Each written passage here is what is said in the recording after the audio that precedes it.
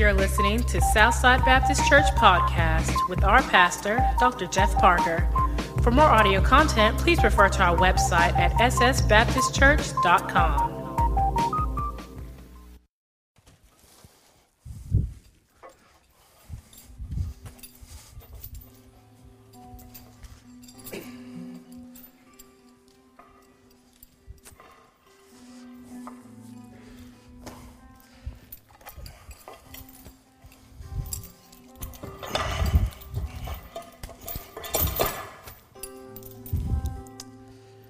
For those of you who don't know, I'm Ledger, and this is my past. And a lot of you came to Jesus, and a lot of you came to a church somewhere, and they said that they could set you free from this.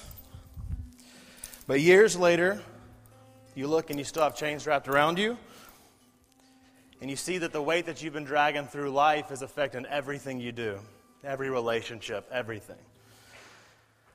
Your relationship with the church, your relationship with your spouse, your relationship with your kids, your relationship with the rest of your family, your relationship with Jesus. It's all been affected by this. So we're going to talk about the past today, and we're going to talk about what God gives us, and maybe some lies that you've been told. So let's pray.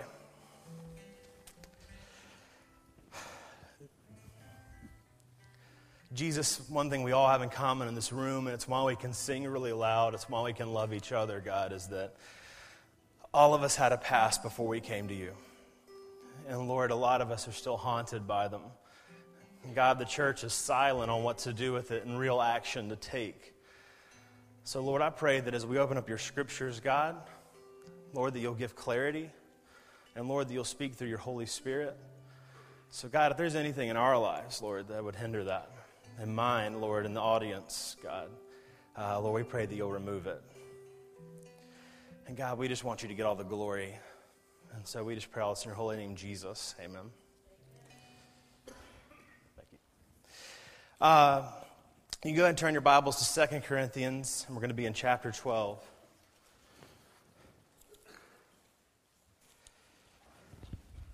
Hey, will you turn the AC on?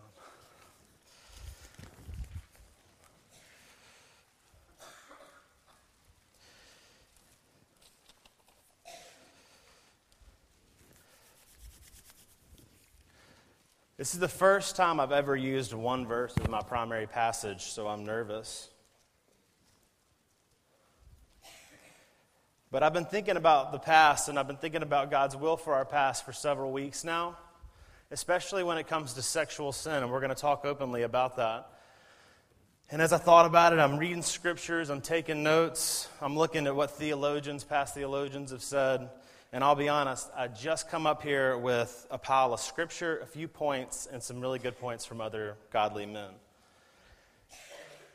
But we're going to start in 2 Corinthians chapter 12, verse 21. Paul, at the end of his letters, usually he will give quick direction.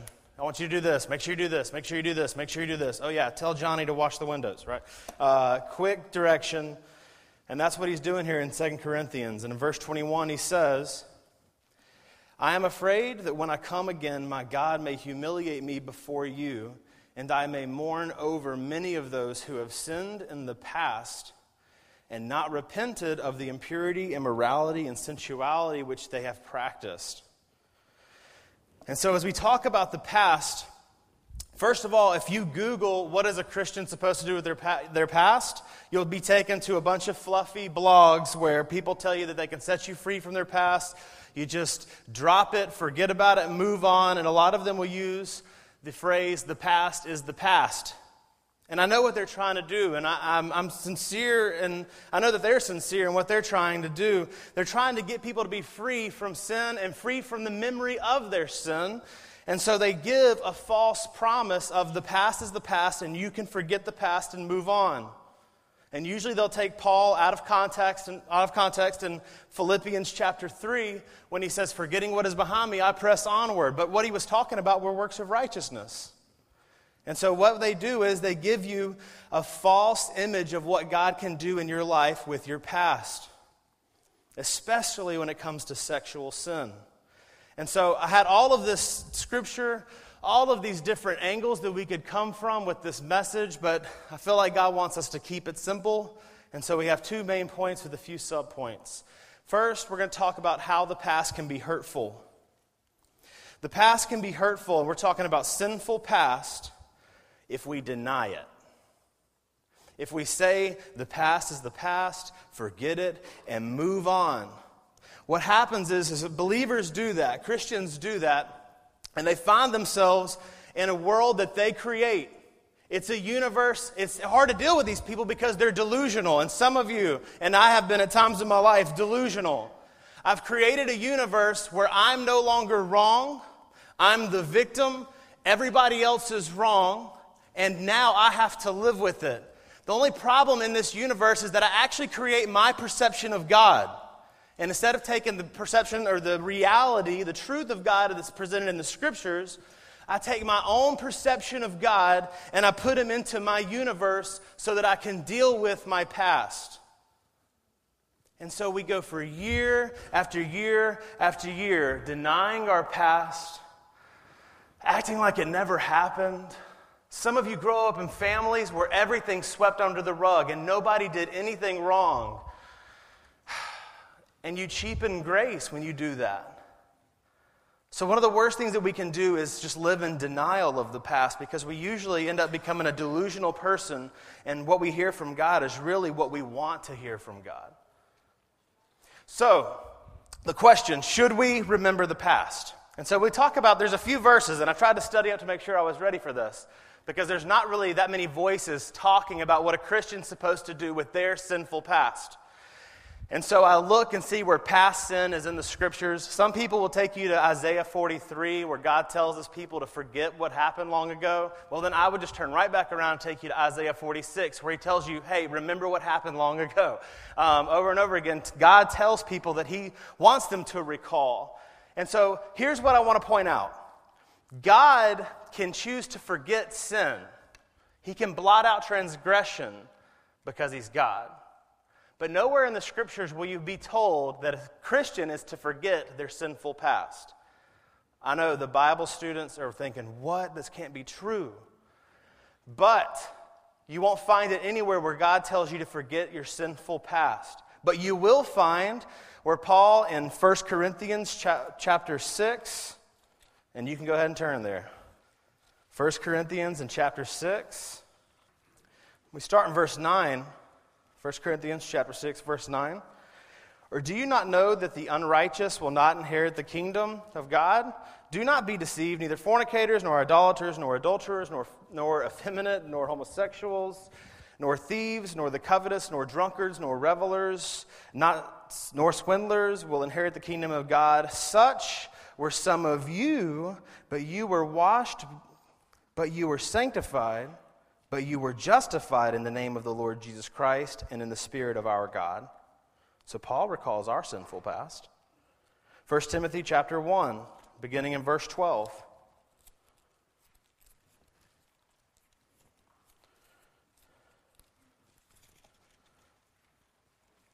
Man, Bible drillers would really tear us up. But 1 Timothy chapter 1,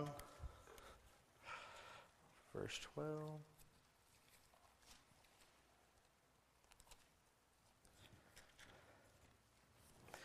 He says, I thank Christ Jesus our Lord, who has strengthened me because he has considered me faithful, putting me into service. Even though I was formerly a blasphemer and a persecutor and a violent aggressor, yet I was shown mercy because I acted ignorantly in unbelief, and the grace of our Lord was more than abundant with the faith and love which are found in Christ Jesus.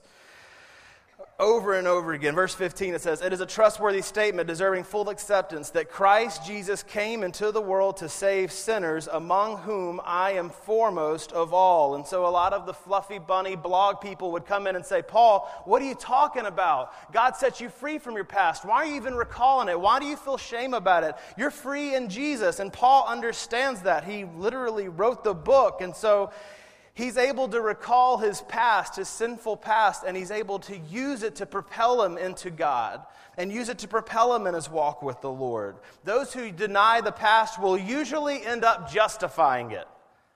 If you say that it never happened, the moment somebody questions you or you have anything that flashes back from your past, you will eventually justify what you did. It's the person that is unfaithful to their spouse, where eventually they get tired of hearing about it and they say, you didn't love me like you were supposed to, or you don't know what kind of place I was in, you don't know what was going on with me. They justify it and they don't have to take responsibility for it anymore because they denied it. They'll either justify or deny it. They'll defend it, or they will transition from that point on and become the most stark judges that you know. Because they've forgotten how far they've come. They've forgotten what Jesus rescued them from, and now they become the judge for everybody else. The Pharisees are a good example of this. They had experienced what the Old Testament law had preached, and they took that law and they forgot all of their shortcomings and they began to preach it and hammer it down on the people. And then they'll either justify or defend it. They'll judge others without mercy. And over and over and over again, this is true, they'll repeat it. If you don't process your past and you don't deal with the past and you don't let Jesus walk you through your past, you will repeat it. And you know what's crazy is that some people are like, I won't repeat it. Your children will. We see that in the life of Abraham, Isaac, and Jacob. Abraham's a great guy. He literally eats dinner with God, right? And so he goes through life. What's his a few major sins, but one of them is that he tells lies to get out of hard situations. And so eventually, he raises up Isaac. Abraham's still a man of God. I said this past week, the sign of a Christian isn't perfection, it's conviction. And so he's not a perfect man, but he lives by God's convictions on his life. But he raises up Isaac, and Isaac struggles with the same sin. And so Isaac lies the same lie. And then Jacob comes along, and his name is Deceiver. And we get to see him, when he wrestles with the angel of the Lord, finally come and deal with his past. And so over and over again, we see people that don't know how to deal with their past, so they just deny it. And they'll give you really good sounding spiritual answers for why they do it.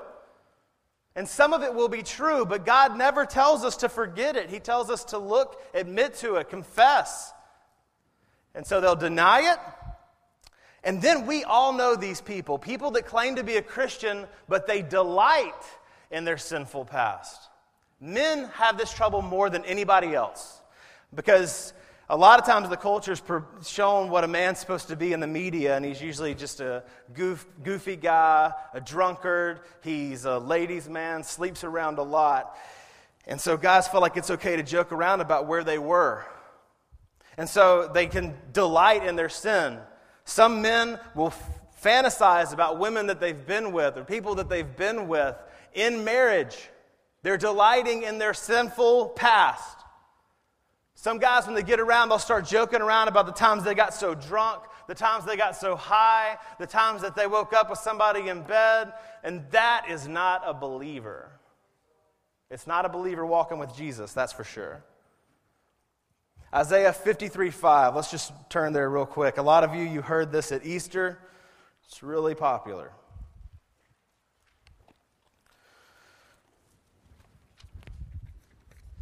Isaiah 53:5 says, "But he," speaking of Jesus, "was pierced through for our transgressions. He was crushed for our iniquities. The chastening for our well-being fell upon him, and by his scourging we are healed." If you delight in the transgressions and the iniquities that caused Jesus to go to the cross, I can assure you, you don't know him. And so for the believer, when we look back on our past, and it's not often, we don't dwell on the past, but when we look back on our past and we see what we did and we see the cost that Jesus had to pay for it, it grieves us. It pushes us to worship. But we know people that delight in it. And it shouldn't be that way. Thomas Fuller made this statement. He said, in reference to sorrow for our past sin, he said, this is a continual dripping or running river, keeping a constant stream. My sins, saith David, are ever before me. So also is the sorrow for sin in the soul of a child of God. Morning, evening, day, night, when sick, when sound, fasting, at home, abroad, ever within him. This grief begins at conversion, continues all his life, and ends only at his death. It pushes us to worship. But a lot of times we see people deny it. A lot of times we see people delight in it. I think we see that combined when there is a spouse who's been caught up in sexual sin for a long, long time, and they continue in a form of their sin. A lot of times this is what we do in the church. We have somebody, they struggle with sleeping around. As a minister, we hone in on that. We need to address it, and that we do. But usually there's a vast number of other things that are affecting that one sin. And so usually it's somebody that has issues with God. It's the single that's mad that they haven't been given a spouse. Therefore, they feel like they can use pornography or they can be sexually active.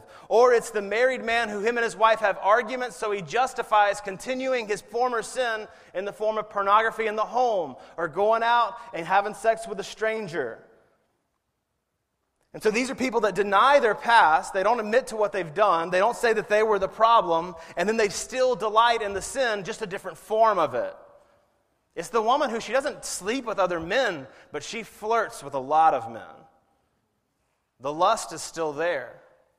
It's the spouse that's so caught up in pornography, or they've been so caught up in pornography, that it's skewed their view now of their partner, and they can't sleep with them because that past sin is still affecting their marriage today. Well, I don't look at pornography anymore. Yeah, but you have a crazy view of what your wife is supposed to do and what she's supposed to look like. So people deny it, they delight in it, or they take this, and they'll do this either way. They'll drag it into every part of their life.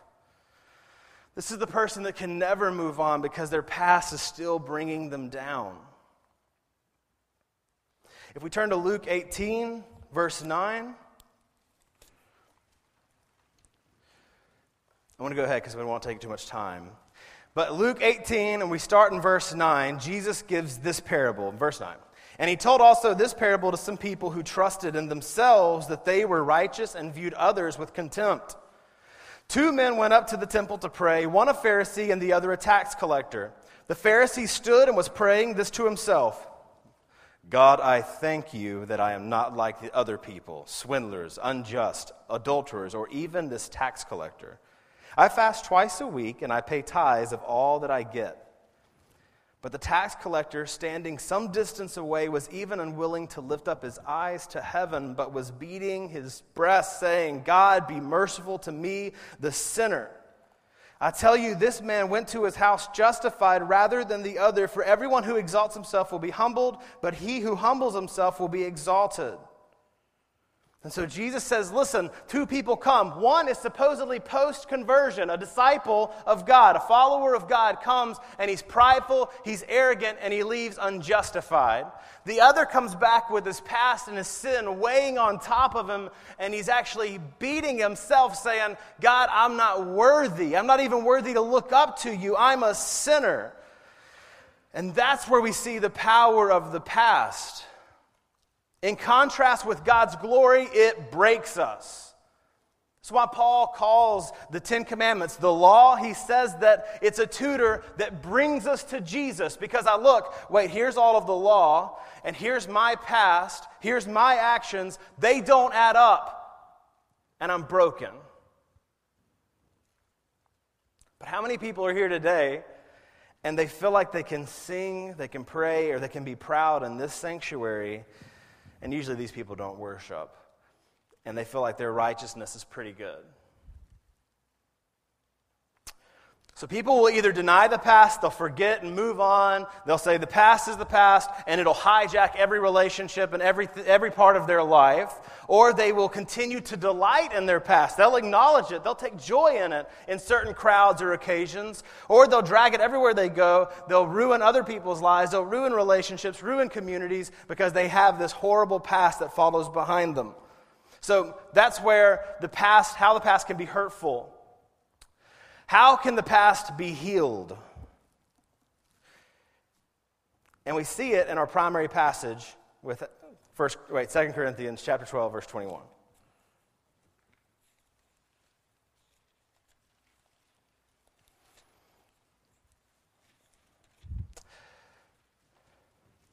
Paul's worry isn't that people used to be sinners. Paul's worry is that many of those who have sinned in the past and have not repented of the impurity, immorality, and sensuality which they have practiced. Everybody knows Martin Luther, right? The Reformation happens, 95 theses nailed to a door or a place, right?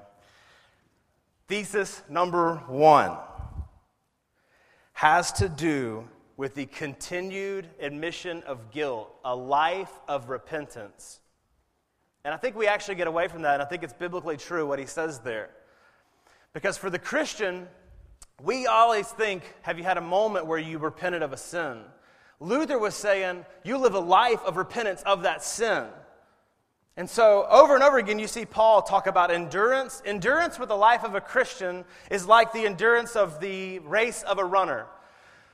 They make it through the marathon. Let's say they make it 13.2 miles. Well, I can't remember. They make it halfway through the marathon, and they pass out. All right? Endurance quotient, 0. They didn't make it. But a lot of believers have repentance. They have a walk with God for a part of their life, and we think they're great, and we think they're Christians. But endurance in the life of a believer is when you die, were you there? When you die, were you following Jesus? And so, how could your past be healed? It's repentance for life. And so, over and over again, you see this, and we'll use the marital example of an unfaithful spouse. Eventually, they deny, they justify their sin, but really what ends up happening is they want to leave it behind them, and they don't want healing, they just want everybody to shut up about it. And so this is my advice, and this is what I believe the Scriptures teach for that marriage. That we as sinners always admit to our guilt. And for the spouse, and God brings healing. I don't want you to think you have to argue about this every day. But for the spouse that messes up, so many fights will be avoided and healing will happen much, much quicker if they say, I was wrong. I sinned against God. And I hate that I did it. And I wish I could go back and change it, but I can't. But that's not the reaction we get, is it? So, there were a few questions that I wanted us to answer that I don't believe are answered anywhere. So, this is hot stuff. What do I do if I have a spouse with a history? And let's say this. Let's say it's your history and your spouse is dealing with it. Whether it's in the past before you met Jesus, or whether it's in the marriage while you sinned and were sinning against God, continued admission of guilt is key. A lifetime of repentance is key. So when it comes to your history, dealing with your spouse or dealing with other believers, you always have a continued admission of guilt. So repentance for life, and then we have more questions coming up. That was a letdown. Restitution where needed. All right? Restitution where needed. So here's the question. Usually the Bible says, and Leviticus is full of it, like if you do this, you need to do this. So if you commit this sin, go do that, and then this, all right? And so Leviticus, when it comes to adultery, when it comes to sexual sin, in chapter 20, verse 10, you know what the only restitution for adultery is? Death. And if we looked at Proverbs chapter 6, verse 26,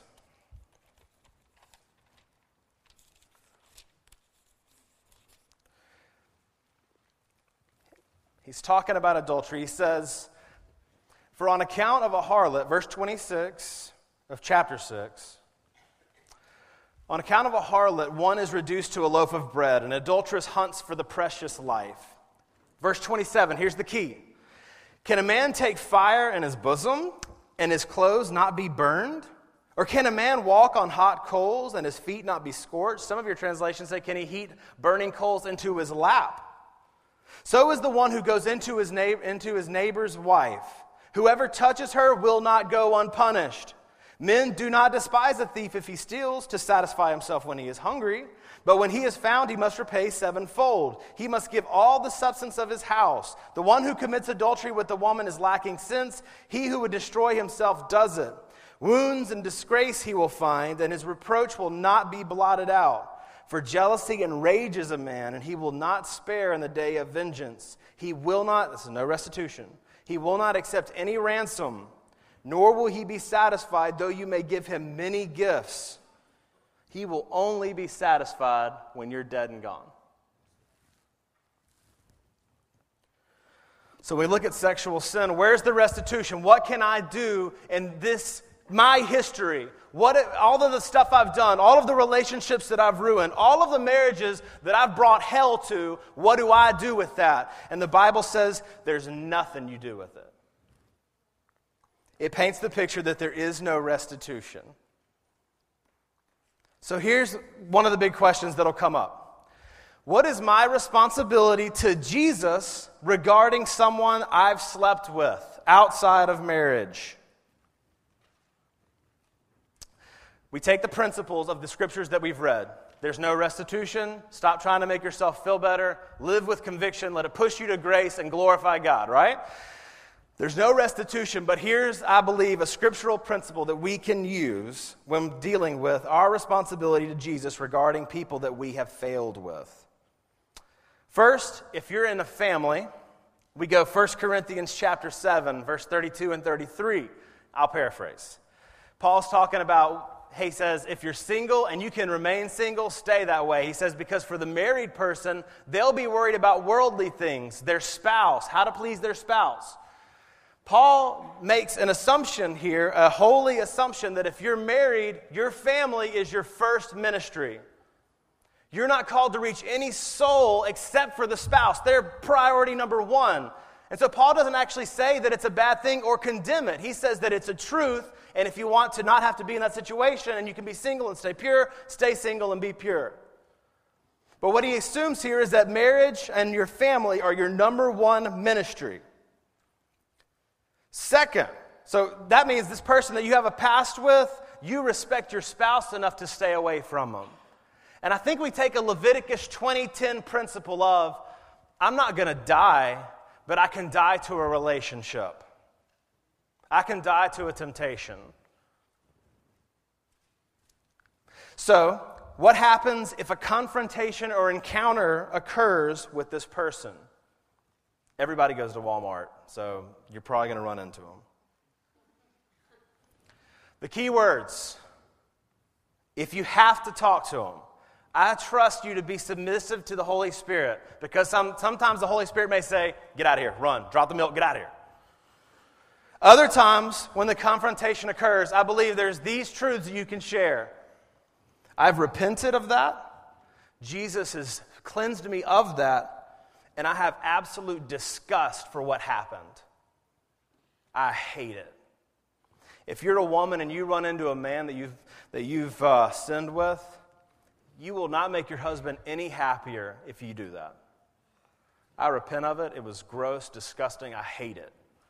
And Jesus saved me from it.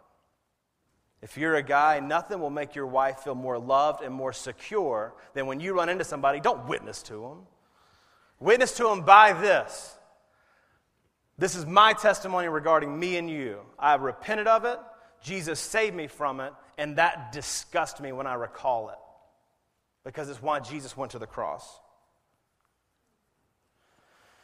God never will call you to neglect your family or send your family to hell to save someone else. We see that with Lot. Don't use God's work for your remaining lust. A lot of husbands, they are ladies' men before they get married, and they're not ladies' men per se after they get married, but they feed off certain relationships with women. They like the ego boost of a woman admiring them or making eye contact with them or him knowing that he could sleep with her. That's just as sinful as if he did sleep with her. Because he has a lust of the flesh. He has something inside of him and it looks different, but it's still unholy, it's sinful, it's ungodly. And so don't use God's work to feed your remaining lust. So we have repentance for life. How can your past be healed? It's repentance for life. It's not a moment or a revival. That may be the beginning, but it's never the end. It's restitution where you can give it. And there's some places that God says, leave it alone. Leave that marriage alone. And then there's the redemptive view of our past. If we go to 1 Corinthians 15, this is where we have Paul recall his sinful past. And this guy is an apostle. I mean, well, yeah.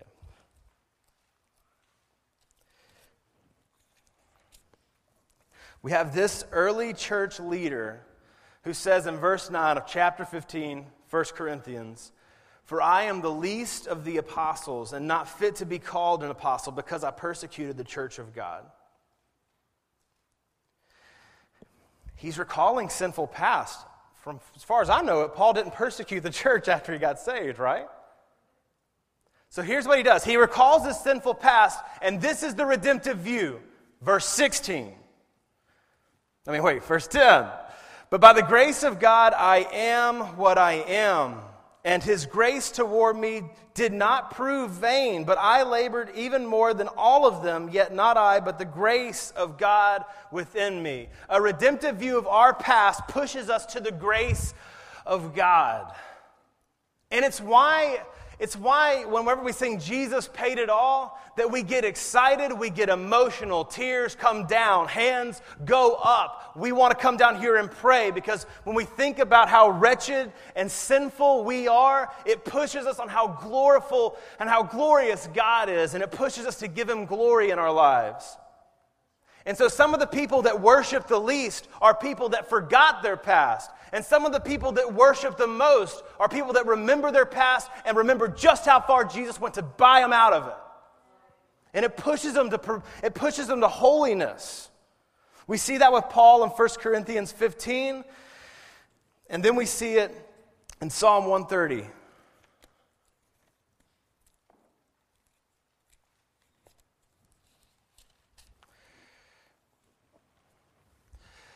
Verse 1, "Out of the depths I have cried to you, O Lord. Lord, hear my voice. Let your ears be attentive to the voice of my supplications." Key.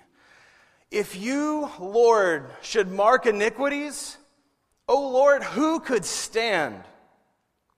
But there's forgiveness with you, that you may be feared. I wait for the Lord, my soul does wait, and in His word do I hope. My soul waits for the Lord, more than the watchman for the morning. Indeed, more than the watchman for the morning. O Israel, hope in the Lord, for with the Lord there is loving kindness, and with Him is abundant redemption, and He will redeem Israel from all his iniquities."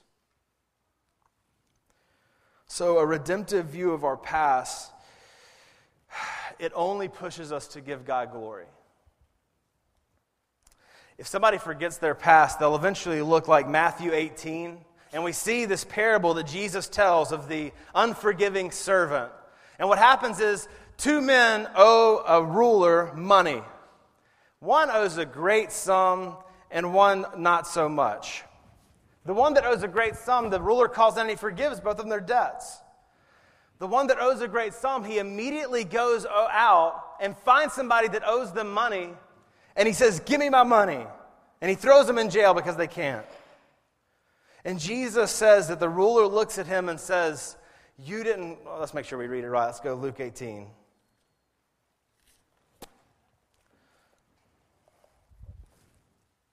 Wait, Matthew 18. Sorry, y'all.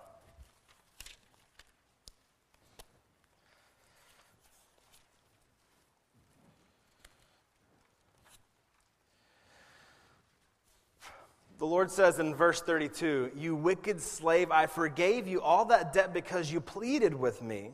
Should you not also have had mercy on your fellow slave in the same way that I had mercy on you?"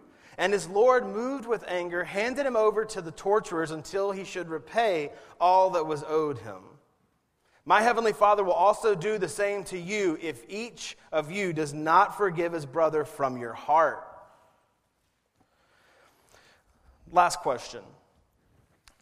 I have a spouse with, let's say your spouse has a history. How do you deal with it? Matthew 18. You meet somebody and they've messed up. And you see that they've been saved by Jesus. You see a lifetime of repentance. You see a process of repentance as they are being made more and more like Jesus every day. You see that they've given restitution where they could, and they've told you, they've been open with you, they've shared with you their past. Then God calls you to have a redemptive view of their past. So what do you do with a spouse with a history? Last night I just decided I was just going to read Hosea. And so we look at this prophet that God says, go and marry a harlot. And she's going to cheat on you, and she's going to cheat on you, and just when you think she's done, she's going to cheat on you again. And he calls him to love her because she and his relationship is symbolic of God's relationship with his people. And so this is what I would push us in a redemptive view of our past. We look at it and we know that we're in process with God, that God saved us from it. And he wipes it away. We get to go to heaven, but we can look back on our past and we can remember things that we've done wrong, and it pushes us to his grace. And it's a long-term picture. If we wouldn't say this, some people would have come down, they would have prayed a prayer, and they would have expected to get up and never deal with their past again.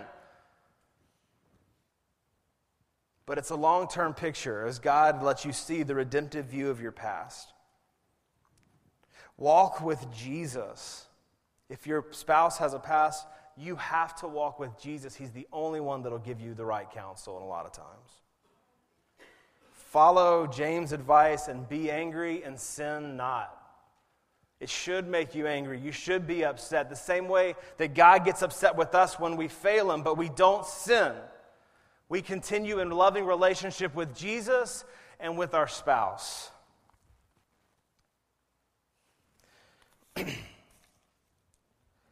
Some of you in your past, we've been talking to predators, we've been talking to the people that were wrong, but some of you were wronged in your past. We have victims in the room, and it's actually, if you look at statistics, it's scary how many people have been sexually abused in their past. We don't have much time, but I just want to encourage you that Jesus is perfect. He's worthy to be trusted, and only he can heal your past. So walk with him.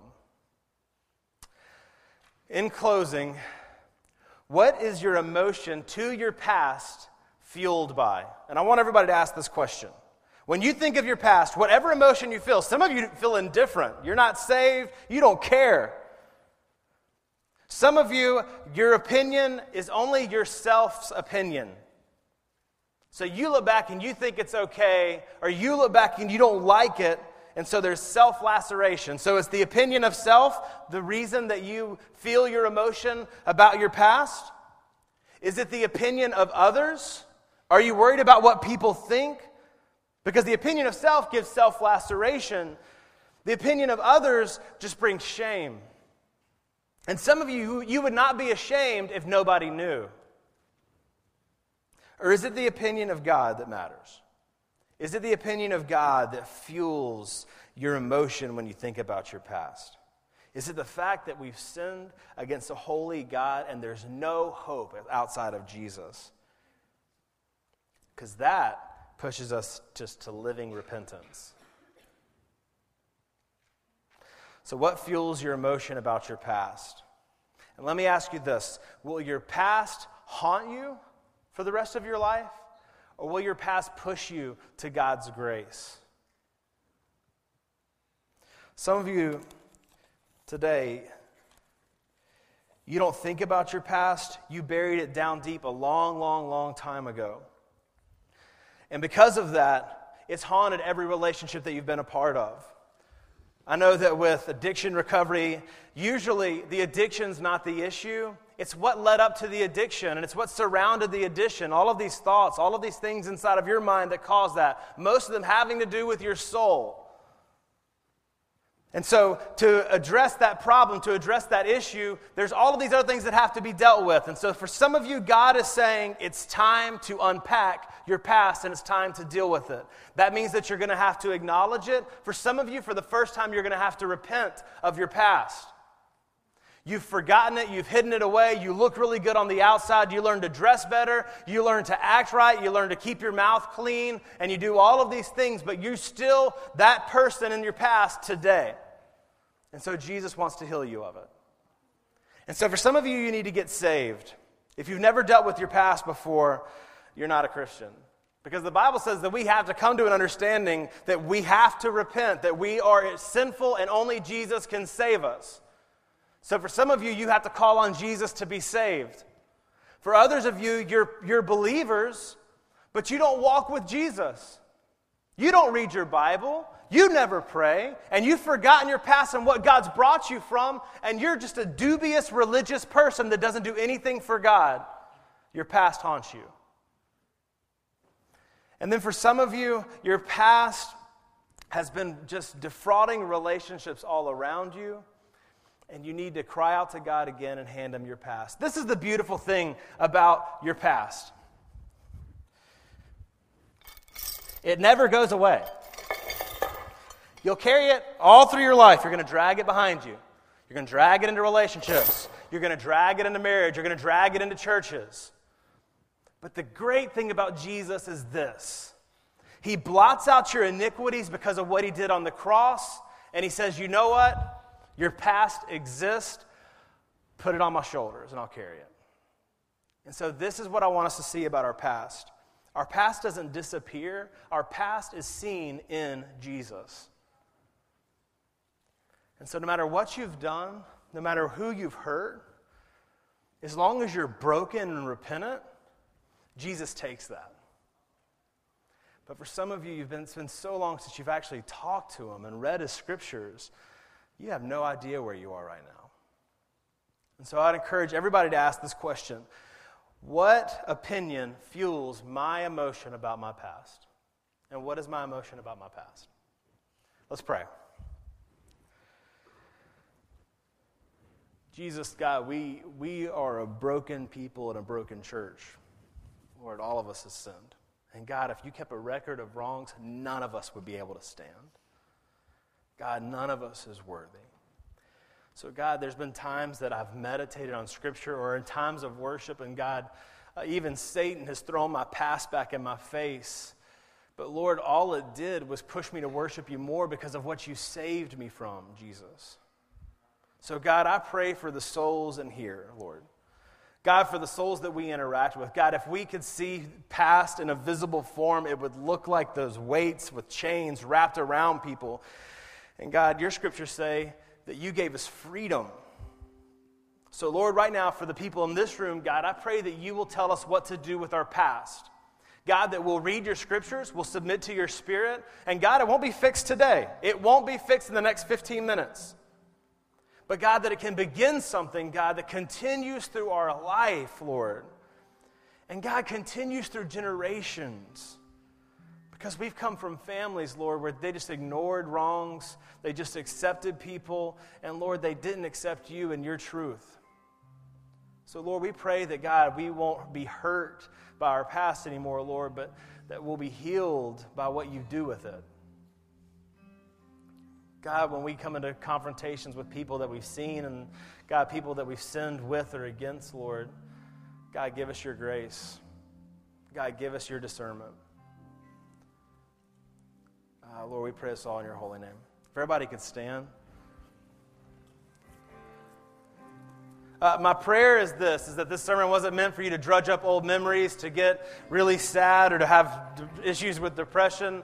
This was all to get us to give our past to Jesus and to really deal with our past and who we are. You can't not acknowledge who you are and acknowledge who Jesus is. Because the Bible says that we are sinful in nature, and without Jesus, we'll go to hell for it. And so some of us need to look in our past and recognize our sinful nature and go to battle with it with Jesus by our side.